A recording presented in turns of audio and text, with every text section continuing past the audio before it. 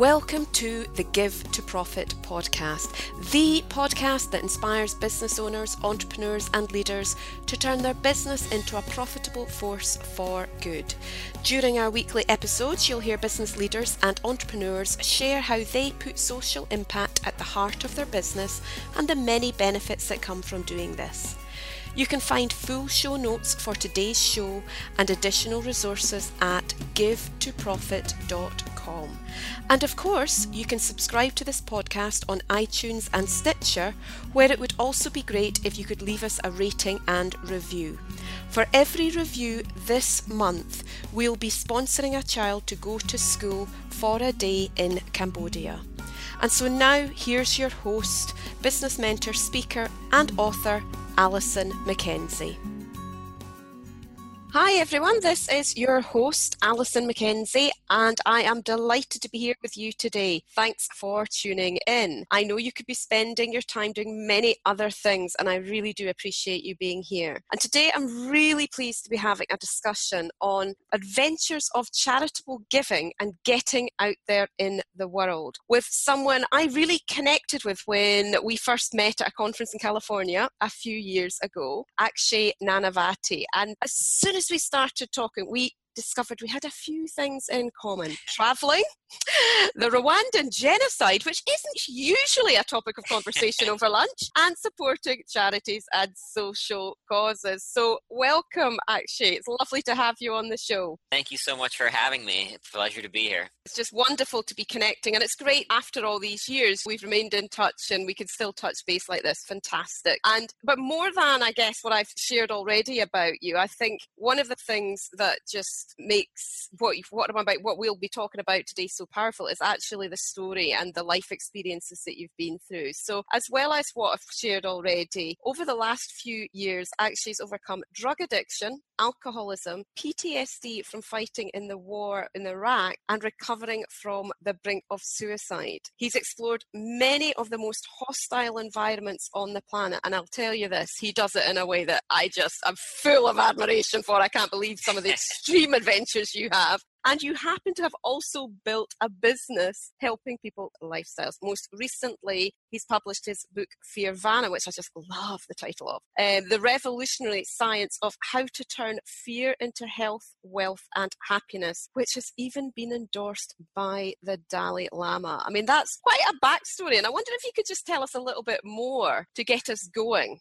Sure. Did you mean in terms of my story or how I got the Dalai Lama? There's two conversations there, isn't there? So let's go with your story first and we'll come back to the Dalai Lama. We're going to put you first here. So a little bit about how you've become the person you are today. Sure. So what kind of led to this concept of Fearvana and everything that I'm doing now? This journey in exploring fear and my limitations really began in high school. Back in high school, I squandered about a year and a half of my life with drugs, alcohol. I lost 2 friends to drug addiction, and I was very much headed down that path myself. Thankfully, I got out. Then I joined the Marines. I spent 6 years in the Marines. I did 1 tour in Iraq, and once I joined the Marines is when I started exploring nature. Nature sort of became my playground to get that high in a positive way, though. And so I went mountain climbing, cave diving, skydiving, ice climbing. I mean, you kind of name it. And explored all that, and then in 2007 I was sent to Iraq, and I did 6-7 months out there. When I came back, finished my master's, then started my business soon after that, and then I was diagnosed with post-traumatic stress disorder. And I struggled with alcohol once again for a little while until I hit a point where I just considered taking my own life. And that hit me really hard. It was shocked that I would even think something like that. So from there, when I hit that low moment, I immediately said something needed to change. So I began researching neuroscience, psychology, spirituality to not only heal my own brain, but really to figure out how do we all live a happier and meaningful life. And that's what led to Fearvana, and that idea, the concept of it, and everything it's now spinning off to, including the book and everything I'm up to right now.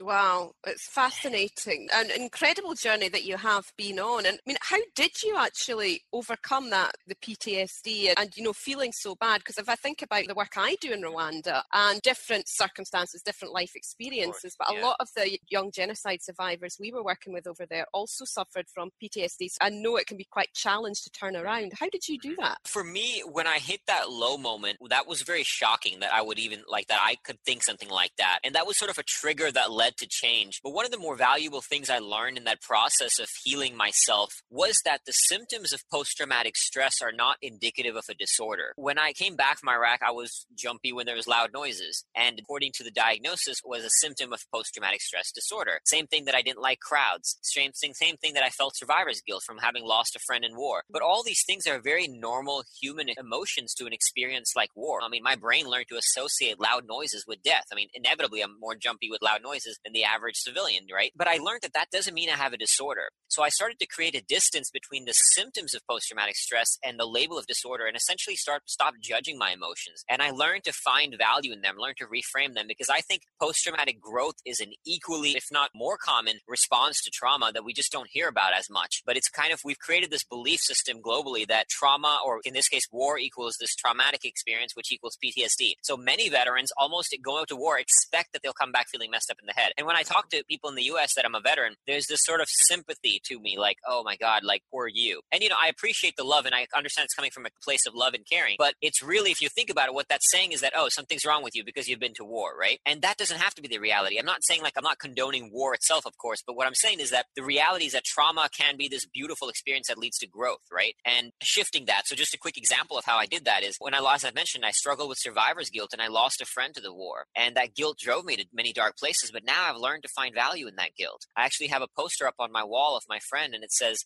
"This should have been you. Earn this life." And now I use that every day to drive me to stay sober, saying, since I'm still alive, let me do something meaningful with it. Let me give back. Let me make this life worthy. Let me honor my friend's death and do something meaningful with this life that I've been gifted. Wow, that is so powerful. I mean, honestly, so many little nuggets in there. And what actually, as you say, is a natural response to war, when the associations you and many others must have when you come back to different things and different noises and different situations, that yes, it's a shift in association. And I love how you said there about that trauma can be a beautiful experience that drives you to growth. Absolutely. Very profound. Thank you. Yeah, no, in fact, one interesting thing happened when I spoke to this gentleman once from Spain, and he started talking to me about my experiences and asked me about Iraq. And after I shared, he said, that sounds like it was a beautiful experience. And it was the first time I've ever heard somebody say in response to my experience of war that sounds like a beautiful experience. Yeah. And it was just interesting how it reframed the whole thing for me. Yeah, totally. I mean, and I'm just curious, because when was it that you got interested in the genocide in Rwanda? Because when you look at different again, but how did that come about? Was that before or after your time in Iraq? So I went to Iraq after around my junior year while I was undergrad, because I was in the Marines and in college at the same time. And in that time, from serving in the Marines, I mean, I was a history major in undergrad, so I was very fascinated with various history and inevitably to some degree military history. But looking at humanity and, to me, that genocide, and you can relate to this even more considering your work out there, but genocide is sort of the humanity at its absolute worst. And I've always been fascinated with what can drive human beings to such evil. Even with drove me to the Marines, for example, what got me out of drugs and joined the Marines was this movie Black Hawk Down. Have you seen the movie? No, I haven't seen that. It's a very powerful war movie. It's based on a true story. And in the movie, you see people sort of sacrificing their lives for their fellow human beings. So the fascination, I guess, about war and about this thing was that in war, you see the absolute worst and the absolute best of humanity. So this genocide was this sort of representation of the absolute worst of humanity. And it was like, what could drive human beings to do that to their fellow human family? And that's what was interesting to me about it. And that's what had me study it. It was my history thesis when I was in my undergrad. And in some ways, it also what drove me to my own experience of war, because in war, you also see people sacrificing their fellow human beings. You see a kind of courage that sometimes it takes the extremes of humanity to bring out that courage in us. So that's what had me join. And that was the fascination with the Rwandan genocide. I mean, of course, as you know, it was awful thing that everybody went through. That adversity, you also see such resilience, and you've experienced this personally, which I have not. I've just read in stories. But yeah, it's fascinating to me experiencing humanity at its extremes, I guess, which drew me, I guess, to the interest to that particular topic. Yeah, and it's interesting because, I mean, that's one of the things I talk about when I talk about my trips to Rwanda. And the number one thing that I really have taken away from all those trips is the incredible capacity we have as human beings to heal. And not surprisingly, actually, after those trips was when I published my first book, Heartitude, which of course talks a lot about the neuroscience and lots of other science around how we can put ourselves in a good emotional and physical state. So that's interesting that we've had different journeys, again, more in common, yet more. I can't wait to actually, Absolutely. again, in person, again, to have a good conversation around this. And so it's also fascinating that you've experienced, I suppose, because we think of when you go to Iraq as being, obviously there is the conflict, but there's a humanitarian side of that as well, isn't there? That when you're actually out there. So how would you say going out and being on the ground and experiencing that kind of thing has actually benefited you in some way? Oh, in a profound, obviously profoundly beautiful way. It led me to some dark places for sure, but I'm grateful for all of them. I mean, I absolutely have no regrets about joining and about serving, and it's one of the things, the most meaningful experiences of my life. Beyond the politics of the war, I don't think we should have gone and all that stuff, but separate from the politics of the war, just being on the ground in this experience. I met Iraqis. I met one gentleman who had spent 8 years as a prisoner of war in Iran. And you could tell, God knows what kind of awful hell this man must have been through because of the Iran-Iraq war. He hated Saddam for putting him in that position. And he used to always say, Americans and Iraqis must work together to create a better future for us all. I had Iraqis come up to me and say that I feel sorry Americans have to pay in blood for Iraqi freedom. So again, separate from the politics of the war, there was this beautiful humanity on the ground of, I wanted to actually help these people, that they had gone through so much suffering from years of the suppressive regime. Even before that, just the history of these people, how much they'd suffered, but their resilience. I mean, through this all, through their suffering, through sometimes living with no food, water in war zones, they're smiling, they're happy. And it was a beautiful thing to see that and just to see, again, that capacity for human resilience. And you learn so much about yourself too. And it just shifts your perspective on life. And sometimes, we get caught up in our daily life and the things we complain about, but it's good to often remember that and get some perspective on where it could be. So it was a tremendously beautiful experience serving and on the ground in that from a sort of just a humanitarian perspective as well, beyond the conflict zone. Yeah, totally. And it sounds like while it's been absolutely tragic that you lost your friend, and I'm sure many other comrades, that it's the beauty is the legacy that you're in the way that you've turned your life around and how you're honoring those lives from in what you're doing now. That's what exactly, and that drives me now to stay. That's even in Iraq, in Iraq, it's about the men, the mission, and the people we're there to serve. So in life in the military is about serving something. It's not about you. The military does not care about your well-being. It's about the good of the group, right? And that's, there's something beautiful about serving an institution about that. And if you bring that same vision to the larger human family, I think it's a beautiful thing where you say, it's not about me. It's about the good of the group on a larger scale, and sort of replicating that ethos in what I do now as well. Yeah, that is just beautiful. And so coming on to your book and the concept of Fearvana, which is just a brilliant name. What does that concept of Fearvana mean? So my wife came up with the word itself. I wish I could steal credit for it, but it was all her. And when she did, I loved it as well. So the way I define Fearvana is the bliss that results from engaging our fears to pursue our own worthy struggle. And what I mean by that is, thank you.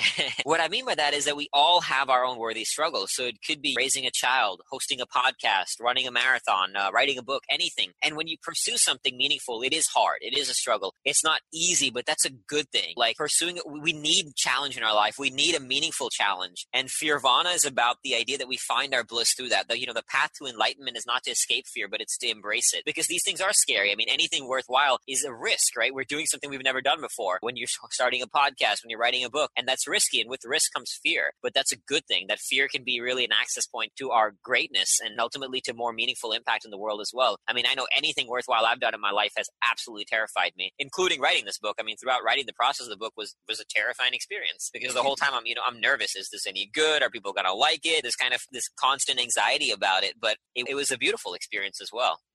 Yeah, totally. I can certainly relate to that last fear. Well, actually, it's funny. I didn't have fear when I was going through the writing, but I can remember the day I got my first book in my hands, phoning up a friend of mine who's written many books, and saying, "Oh my God, what happens if people don't like it?" It's like, welcome to the world of being an author. Right? Yeah, exactly. I'm sure every author goes through that at some point. Totally. And so why? Because I know that we've had conversation before this, and you're releasing this book as a fundraiser. Why have you decided to release it as a fundraiser? Just in my own life, with everything I've experienced, I've realized that this book was sort of it spawned out of my wrestling with my own demons. And when I came back from Iraq, I lost a junior Marine and a friend of mine to suicide. I still have family I know struggling with addiction, as I have lost friends to it as well. We're seeing mental health issues grow all across the globe. And I think that the problem is we're living, if we look at society as a whole, our human family right now, we seem to be measuring progress, and this is a way that this next thing that makes our life easier and easier and easier. And making our lives easier is not making our lives better, right? Like this new technology is designed to make our lives easier, but that's not a good thing. So I created this as a vision to help people reframe their relationship to these words of fear, stress, anxiety, and find that bliss in the adversity and realize that making our lives easier is not making our lives better. So to engage and find a meaningful challenge to pursue and realize that fear is not a bad thing as they go about pursuing that challenge. So I wanted not just the content itself to change lives, but also to be a platform to giving back and to raising funds for a worthy cause that we support and making an impact beyond just the content, but actually just the book itself and the money itself. I mean, my wife and I, we're fairly simple people. If I can have money to travel the world every once in a while and go climb a mountain, we don't really have any very other extravagant expenses. So what else is the point? I mean, is for the life. I mean, as I said, from serving in Iraq, it's all about giving back and doing something meaningful. And in the meantime, I just would like to have enough money to put food on the table and go climb mountains every now and then. Other than that, we'd like to. Both my wife and I are pretty clear. We just want to give back and serve as much as we can with the time that we have left on this earth. Wonderful. And so, I mean, how did you decide what charity to support, and who is it, and who are you supporting with it? So yeah, I mean, that's obviously a challenge, right? Because there's so many causes out there that are worthy, and there's no sort of run right path. So at least with this launch, because I've also started my own nonprofit, a Fearvana Foundation, which is the sort of 501c3 and the nonprofit arm of what Fearvana will expand into many different verticals. And so we're going to partner with charities through the foundation. So the foundation will be similar to a Clinton Foundation that sort of becomes this umbrella foundation that supports others in their work. And initially, with the book launch itself, we're supporting charities that, I mean, it's kind of like I've heard someone say this once, your mess is your message. So essentially supporting charities with my quote unquote mess. So a veteran charity, for example, is part of it. The vision is to find 4 charities. We're still kind of in the process, and we definitely have a veteran partner. The other ones that we want to partner with is one in the youth related space. One in the women related space, women like supporting specific to women's charity. And the fourth and final one is something related to trauma, growth, like post-traumatic growth, and or like sort of the refugee crisis we're seeing globally. So the vision is to find these 4 groups. We're in talks right now with many. We found some veteran partners already. And then the vision is to sort of distribute all the proceeds we raise throughout the book launch from now, essentially as well until the book for the rest of my life, splitting it between 4 charities, so 25% apiece between 4 charities. Fantastic. When you're speaking to lots of different people then, what kind of thing, how are you actually drilling down to find the right one? What kind of things are important to you? One thing is with even my own nonprofit is that any partner we find is that 100% of the proceeds go directly to the work that's needed as opposed to, let's say, administrative costs. I get that obviously charities need to handle administrative costs, so no issues there. I mean, I get that's part of the people who work there need money as well, and it's part of the game. But me specifically, it's that, okay, if we're going to partner with you, that has to be the condition, is that you handle your administrative costs however you handle it, but anything we provide will go directly to a cause that needs it. That's sort of one criteria. Another one is transparency. We want to see where the money goes. So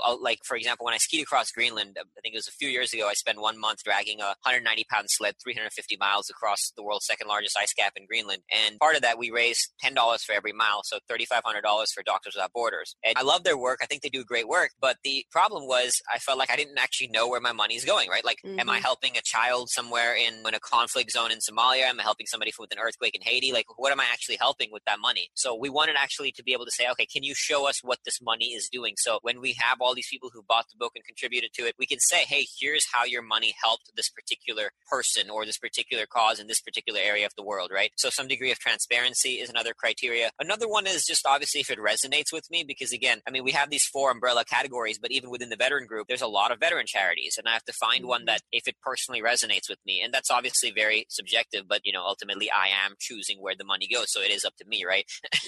Yeah. But so if it resonates with me, if the mission, if the work, and some of these other criteria as well. And I have a friend who's done a lot of space in the nonprofit thing, so she's sort of my consigliere, if you will, my consultant to sort of get, hey, what do you think about this kind of thing? She's done a ton of work in this space, so I go to her to get input and counsel. But we found a few that we're really happy with, at least in the veteran space. I'm good there. I know with your work in Rwanda, that in fact I'm catching up with Lori as well later, so that's one that I resonate with, of course. And we're looking right now and with an educational one in India as well. So we have a few different groups that we're in talks with, and as the Fearvana brand grows, I think people will start coming to us more and more, and we'll be able to find causes we truly believe in. That's fun. Yeah, absolutely. You're really, really honing in on what resonates with you, but the transparency is so, so important, as you say, and it's one of the things I talk about in my book, but actually it's also important not just from a charity perspective, but for us as business owners, isn't it, as well? In fact, I've got somebody else I'm interviewing on that topic. There's another episode on transparency and the importance of it from a charitable perspective, but also from a business. So I know. really, I love it. really, It makes sense. really key. So you're releasing this book as a fundraising book, but you also have a business. So how does the book, I'm trying to help maybe some business, for some of our listeners that are listening in and they're running a business and they're trying to work out, well, how do I differentiate between what's fundraising and what's a paid product or service? How does your fundraising book sort of align to your commercial part of your business, if you like, that the part that gives you income? Yeah. So, I mean, right now my primary business has been coaching, like for one-on-one coaching, which has been going great. And, I've been successful and happy and all that's been giving me a good lifestyle, but I'm definitely ready to migrate out of that. And I'm moving towards now creating digital information products and eventually building up this Fearvana platform. So the back end funnel of the book will have paid information products, which will obviously sustain me and my business. And even portions of that proceeds will be going towards charity as well, towards the foundation. But I look at, I try to be as clear as possible. So for example, anything that comes directly from the book goes to charity. From the back end, it's a very specific percentage, and the rest goes to is part of the business, and it fuels my livelihood as well as the business. And then Fearvana is expanding into different verticals as well. So sort of like what Sir Richard Branson is to Virgin, and he's very clear. He's got Virgin Mobile, and there's the Virgin nonprofit arm, and there's the Virgin Airlines, right? So what Fearvana will be, we'll have the Fearvana Foundation, and then we're building out like a Fearvana Fitness, Fearvana Academy, Fearvana Festivals. So there'll be different verticals in the Fearvana space that will be so to be very clear about, this is the nonprofit sector, this is the for-profit arm of Fearvana in the different verticals as we build out the messaging as well. Fantastic. It's lovely to hear you speak in those ways, because it's just exactly what I talk about in Give to Profit, that there's an element of when we run our own businesses, it is about what we want, both commercially and what, the causes we want to support and the impact we want to have. And then there's that piece, which is the charitable piece, which you've got in your own foundation. For other businesses, they might have it as they're donating to somebody else's cause, if you like. And then you've got your commercial business. It's just beautiful. Yeah, really good the way that you've brought it all together. So if you were to pick one trait or characteristic that has contributed most to your success, what would it be? I would say it has been grit, just pure willpower and grit. I'm not trying to say this just to be humble. I don't have really much talents. I don't think I was inherently a good writer. My wife, for example, she's amazingly creative. She came up with Fearvana. She came up with the logo. She's an amazing, quality writer. For me, it was just grit. I mean, I'm willing to, if I decide to do something, I'll fight my way through it. I'll stare at a computer screen for hours on end. I'll get it done. So I would say it's just pure willpower, the ability to fight my way through a task. And it's the same thing when I exercise, when I run ultra marathons. If I say I'm going to run this distance, I'll die if I have to, but I'll do it. So that's sort of my one talent. So in fact, it's funny you mentioned that too, is that I have a talent show thing. I'm going to this one event where they asked, okay, we're going to do sort of a fun talent show. It's what is your talent? And I was like, I'm not lying that I literally have no talent. And that's why I do things like running, where it's just simple, putting one foot in front of the other, right? But that's not really good for a talent show. No, but you're right. I mean, when I look at the challenges you've done, sheer grit. I mean, I've seen some of, the videos you've shot as you're doing it. It's like, my God, I would have given up and run, just nah, enough. This isn't me. But no, grit is definitely a very good word that, yes, I would use to describe your approach to things. So fantastic. And so in your experience, we've talked quite a bit about getting out there in the world in different ways in terms of being the humanitarian, whether or not that's on a voluntary basis or doing it, you've in some extent have done it through being a vet. And how do you think serving others helps people face their fears or overcome their fears even? On a neurological level, if we sort of just take it down to the neuroscience of it beyond the sort of spiritual realm of it, is that it's actually been shown when you think about others, when you focus on serving others, it releases oxytocin in the brain. Oxytocin is what's quote unquote called a love hormone. And so when you even hug your spouse or hug someone you care about, that love releases oxytocin. And oxytocin has been shown to help people engage their fear. So it actually doesn't eliminate the presence of fear, but allows people to not get paralyzed by fear and actually channel it into something meaningful and to meaningful action. So on a neurological level, it literally helps you face your fears. And I think beyond that, on a spiritual level, it also gives you something worth fighting for. Like in Iraq, when it's about your men and about the mission and people you want to serve, you realize that if I'm seeing my fellow Marine suffering there, that you put your own life on the line for them. I mean, not that I had to in that case, but you're willing to. There's a willingness to. That's why you see people in intense situations bond in such a deep way. You brothers in arms in combat. I mean, I have a friend who ran into a burning Humvee to save a fellow Marine in Iraq. This was before I even left. He was in Iraq, and one of his friends was hit with the IED, an improvised explosive device, and he was willing to run into a burning Humvee to save him, and he did. I mean, he ran in. Unfortunately, he did not save his friend, but the guy's like clothes were on fire. And I mean, that's love for a fellow human being. That's pure service, is willingness to sacrifice your life for somebody. So I think when you focus from that perspective, it gives you the ability to channel your fears into meaningful action. And it's the same thing with my book and my business. I mean, you know how it is. Often you get caught up in the grind of it, like the day-to-day sort of tediousness of work. And sometimes that can be consuming, but the more, I mean, even with me, every time I step out of that and remember why I'm doing it, like what it's about ultimately, it gives me the ability to focus on the work. It gives me the ability to realize that this is not about, okay, yes, you have to do sometimes these tedious things that are part of the nature of building a business, but ultimately when you make an impact, when you can do that, that's what it's all about. Like, quick story, I did a speech at the school in India, and India has the highest student suicide rate in the world. It works at like 1 every hour, which is shocking. And after my talk, this kid comes up to me and said, just 2 days ago, I was struggling with depression and anxiety, and I was crying in this talk I was speaking about Fearvana and essentially about this concept. And he said, your talk changed my life. And remembering that's what it's about. When that kid whose life you might save, like that's why you sometimes grind out all this, because it reminds you that the making that impact is what it's all about. It helps you sort of stay in the grind, and helps you embrace the struggle and focus your work into something meaningful. Yeah, and I totally agree with everything you've just said there. And especially, the way that when you get involved in something and you connect, when you're out and you see other parts of the world and you're connecting with people as human beings at a heart level, and as you say, just give of yourself to help what we think of as very simple things we can do that can make a huge difference to people. And I'll never forget, there was one particular time between trips to Rwanda, and we were at the point where we were looking to raise money for the film that we were having made about the work that we did. And I can remember there was one particular point where we were invited along to an event which I didn't feel worthy of going to for whatever reason. I didn't realise I had that doubt until I was invited to go. And I can remember Laurie saying to me, Alison, it's for the young people in Rwanda. And immediately I was there. The fear had gone. Fear had gone. No, it's very powerful. Love that. That actually is, I mean, it's a really powerful story. And I resonate with that, because even me, I always felt like I'm not good enough to share my story. Like, I mean, in every category I put myself in, I'm a veteran. I know veterans who've suffered more and done more. I'm an explorer. I know explorers who've done more. And I'm a runner. I know runners who run harder. So in every category, you can find someone who's done more, and it led to this I'm not good enough. But I have a friend who's amazing guy, just been through a lot too, and who told me something similar. He said, look, it's not about you. Know that when you share your story, you can make an impact. And when I have examples like that, it reminds me to kind of get out of my own head about that stuff and just realize that, okay, sharing my story is not just about my story. It's about the lives you can touch as a result. So I love what you said. Yeah. And I love that last piece. And also, I think one of the things that got me past it was also realizing how selfish it was to give in to our self-doubt. Right, exactly. And actually, on that note, this seems like a really good time to bring in the Dalai Lama. So I'm sure some of our listeners would just love to hear the story. I know we're kind of to the end of the interview, but please do share how on earth did you come over any doubt you had about being good enough and approach the Dalai Lama and get the endorsement on the front of your book cover? Yeah, that was amazing. So I'll share sort of the specifics on what I did, but before I do, I think one part is just that mental element, is that just the audacity, I guess, to reach out. And initially, I myself was like, there's no way I'm going to get. I wanted I was thinking about who I could get, and I was thinking about all these people who are sort of the most recognized names in the world, like a Richard Branson, who I really admire, and the Dalai Lama. And I was like, there's no way it's going to happen, like not a point trying. And as I started getting some endorsements, I got a few I got from Seth Godin, gave me a beautiful endorsement. It suddenly my confidence started growing, and I was like, you know what? Why can't I get from anybody I want?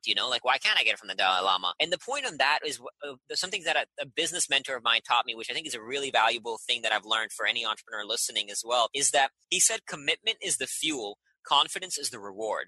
So we read all these articles online about how to be confident, but the truth is you can't be confident about something you haven't done before because you haven't done it. How can you possibly be confident, right? But the secret that I've learned and what he taught me is you apply confidence from previous successes. So, okay, I've been to Iraq, I've served in the Marines, I've overcome all these addictions and hit low points, I've climbed mountains in the Himalayas, I've done all these things. I can apply now that confidence and bring it as commitment fuel. So I wasn't confident about writing my book. It's my first book. I don't know how good it's going to be, all these things, but I knew I was committed. So I used used it as commitment fuel. I made sure to study about writing from the best authors in the world, like Chicken Soup for the Soul series. And then I wrote something that was, I now believe, something I can truly say I'm proud of. And then I started growing in confidence once I got that feedback from it. And that led me to say, you know what, why can't I reach out to the Dalai Lama? And so that's what I did. And so I actually reached out to his office, the email in his office, and that initially got me nowhere, like just on email on his website. So I did a ton of research on Google, and I found one point of contact in the office there. And he then connected me to sort of 3 people later. I connected to one particular person in the office, and I shot a personal video for His Holiness. That strategy has actually been absolutely game-changing, shooting a personal video for people to get their endorsement. That's how I got many other noteworthy endorsements for my book as well. I shot a personal video for him. I wrote a letter to him, and I was very authentic in my follow-up with this gentleman there. And after about 3 to 4 months of sort of following up, staying connected, healthy persistence, if you will,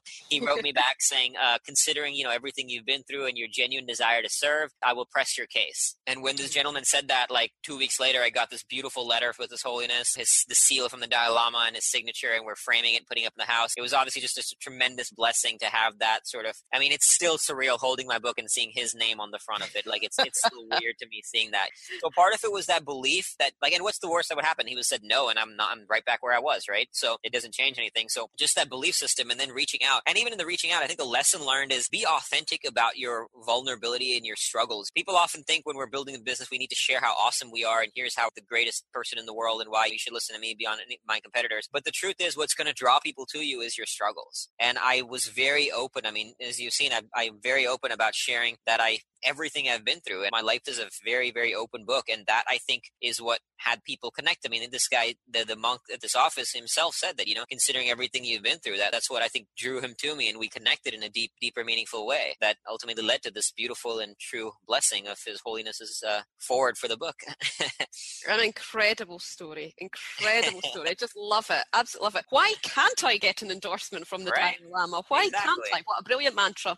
Yeah, that's one I'm going to be taking away with me. So what about one last piece of advice that you would offer our listeners in growing a business that makes a difference in the world? I think the single most important skill, when people ask me what's like one big takeaway from the book, the single most important thing you can do in life I've come to learn, and not just sort of my own takeaway, the research has shown as well, in research on happiness has shown, is what I like to, the way I put it is to develop a positive relationship to suffering. And suffering is a harsh word but when you can suffer well, it's easier to then embrace struggle or challenge. Because the point is that if you learn how to struggle with the smile, if you learn to embrace challenge, you can achieve anything. You can take on that healthy persistence to follow up for 4 months to achieve a goal that you need to. You can not only handle life when it inevitably punches you in the face, and that just happens from time to time, as I'm sure you know, but you can also handle the challenges standing between where you are now and the goals you're pursuing. So learning to do that, and that really comes just one step at a time. I mean, I was not this person born the way I was. When I was a kid, I used to be scared of Ferris wheels, like everything. So you work your way up that ladder of risk and that embracing struggle one step at a time. A great way, I mean, my go-to strategy, which has also been Sir Richard Branson, he said sort of his secret to his productivity and running 200 businesses and making a huge impact in the world has been working out. So exercise is a great way to build your spirit, build your body, build your mind, and translate that to other areas of your life. It's one of those keystone habits. So that's kind of my biggest takeaway in the book is to, in fact, I have a chapter in the book called The Gift of Suffering. So is to learn how to embrace challenge, learn how to be comfortable with the uncomfortable, and you'll be able to do anything the better you get at that. Yeah, so many pieces of nuggets here, and just in what you've said there, and actually the whole conversation that we have had. I love how you reframe trauma to be a beautiful experience that you can use to drive you forward, and that gritty persistence. Take that forward. If people want to get hold of you, Akshay, how can they best do this and get hold of your book as well? Where should they go? On fearvana.com, so fearvana.com. We're actually, until the pre-launch phase, we're giving the book away for free. We just ask you to cover shipping, so to get the book in as many hands as possible. And you can also reach me from there. I definitely intend to be one of those authors that's very, very accessible. So any questions as you're reading the book and or just from listening, anything I can support and serve with, that's what it's all about. So feel free to reach out. Fantastic. And for anyone listening, that all the details will be in the show notes as well. So, I mean, thank you so much, actually, for your time and just so many nuggets. I really could just speak to you for hours. And I'm sure our listeners have enjoyed it very much too. So thank you very much. And thank you to everybody for tuning in to this episode. I look forward to connecting with you again next time. Remember to check out givetoprofit.com for the full show notes, plus details of how you can connect with Akshay. thanks for listening to the Give to Profit podcast. If you've enjoyed this episode, remember to subscribe to the show on iTunes so you hear about our next episodes. It would be great if you left a rating and review of the show there too. For every review this month, Alison will be sponsoring a child to go to school for a day in Cambodia. You can connect and chat with Alison on Twitter using the handle @AlisonMac and through the Give to Profit Facebook fan page. And if you don't already have a copy of Alison's best-selling book, Give to Profit, How to Grow Your Business by Supporting Charities and Social Causes, you can get this on Amazon around the world.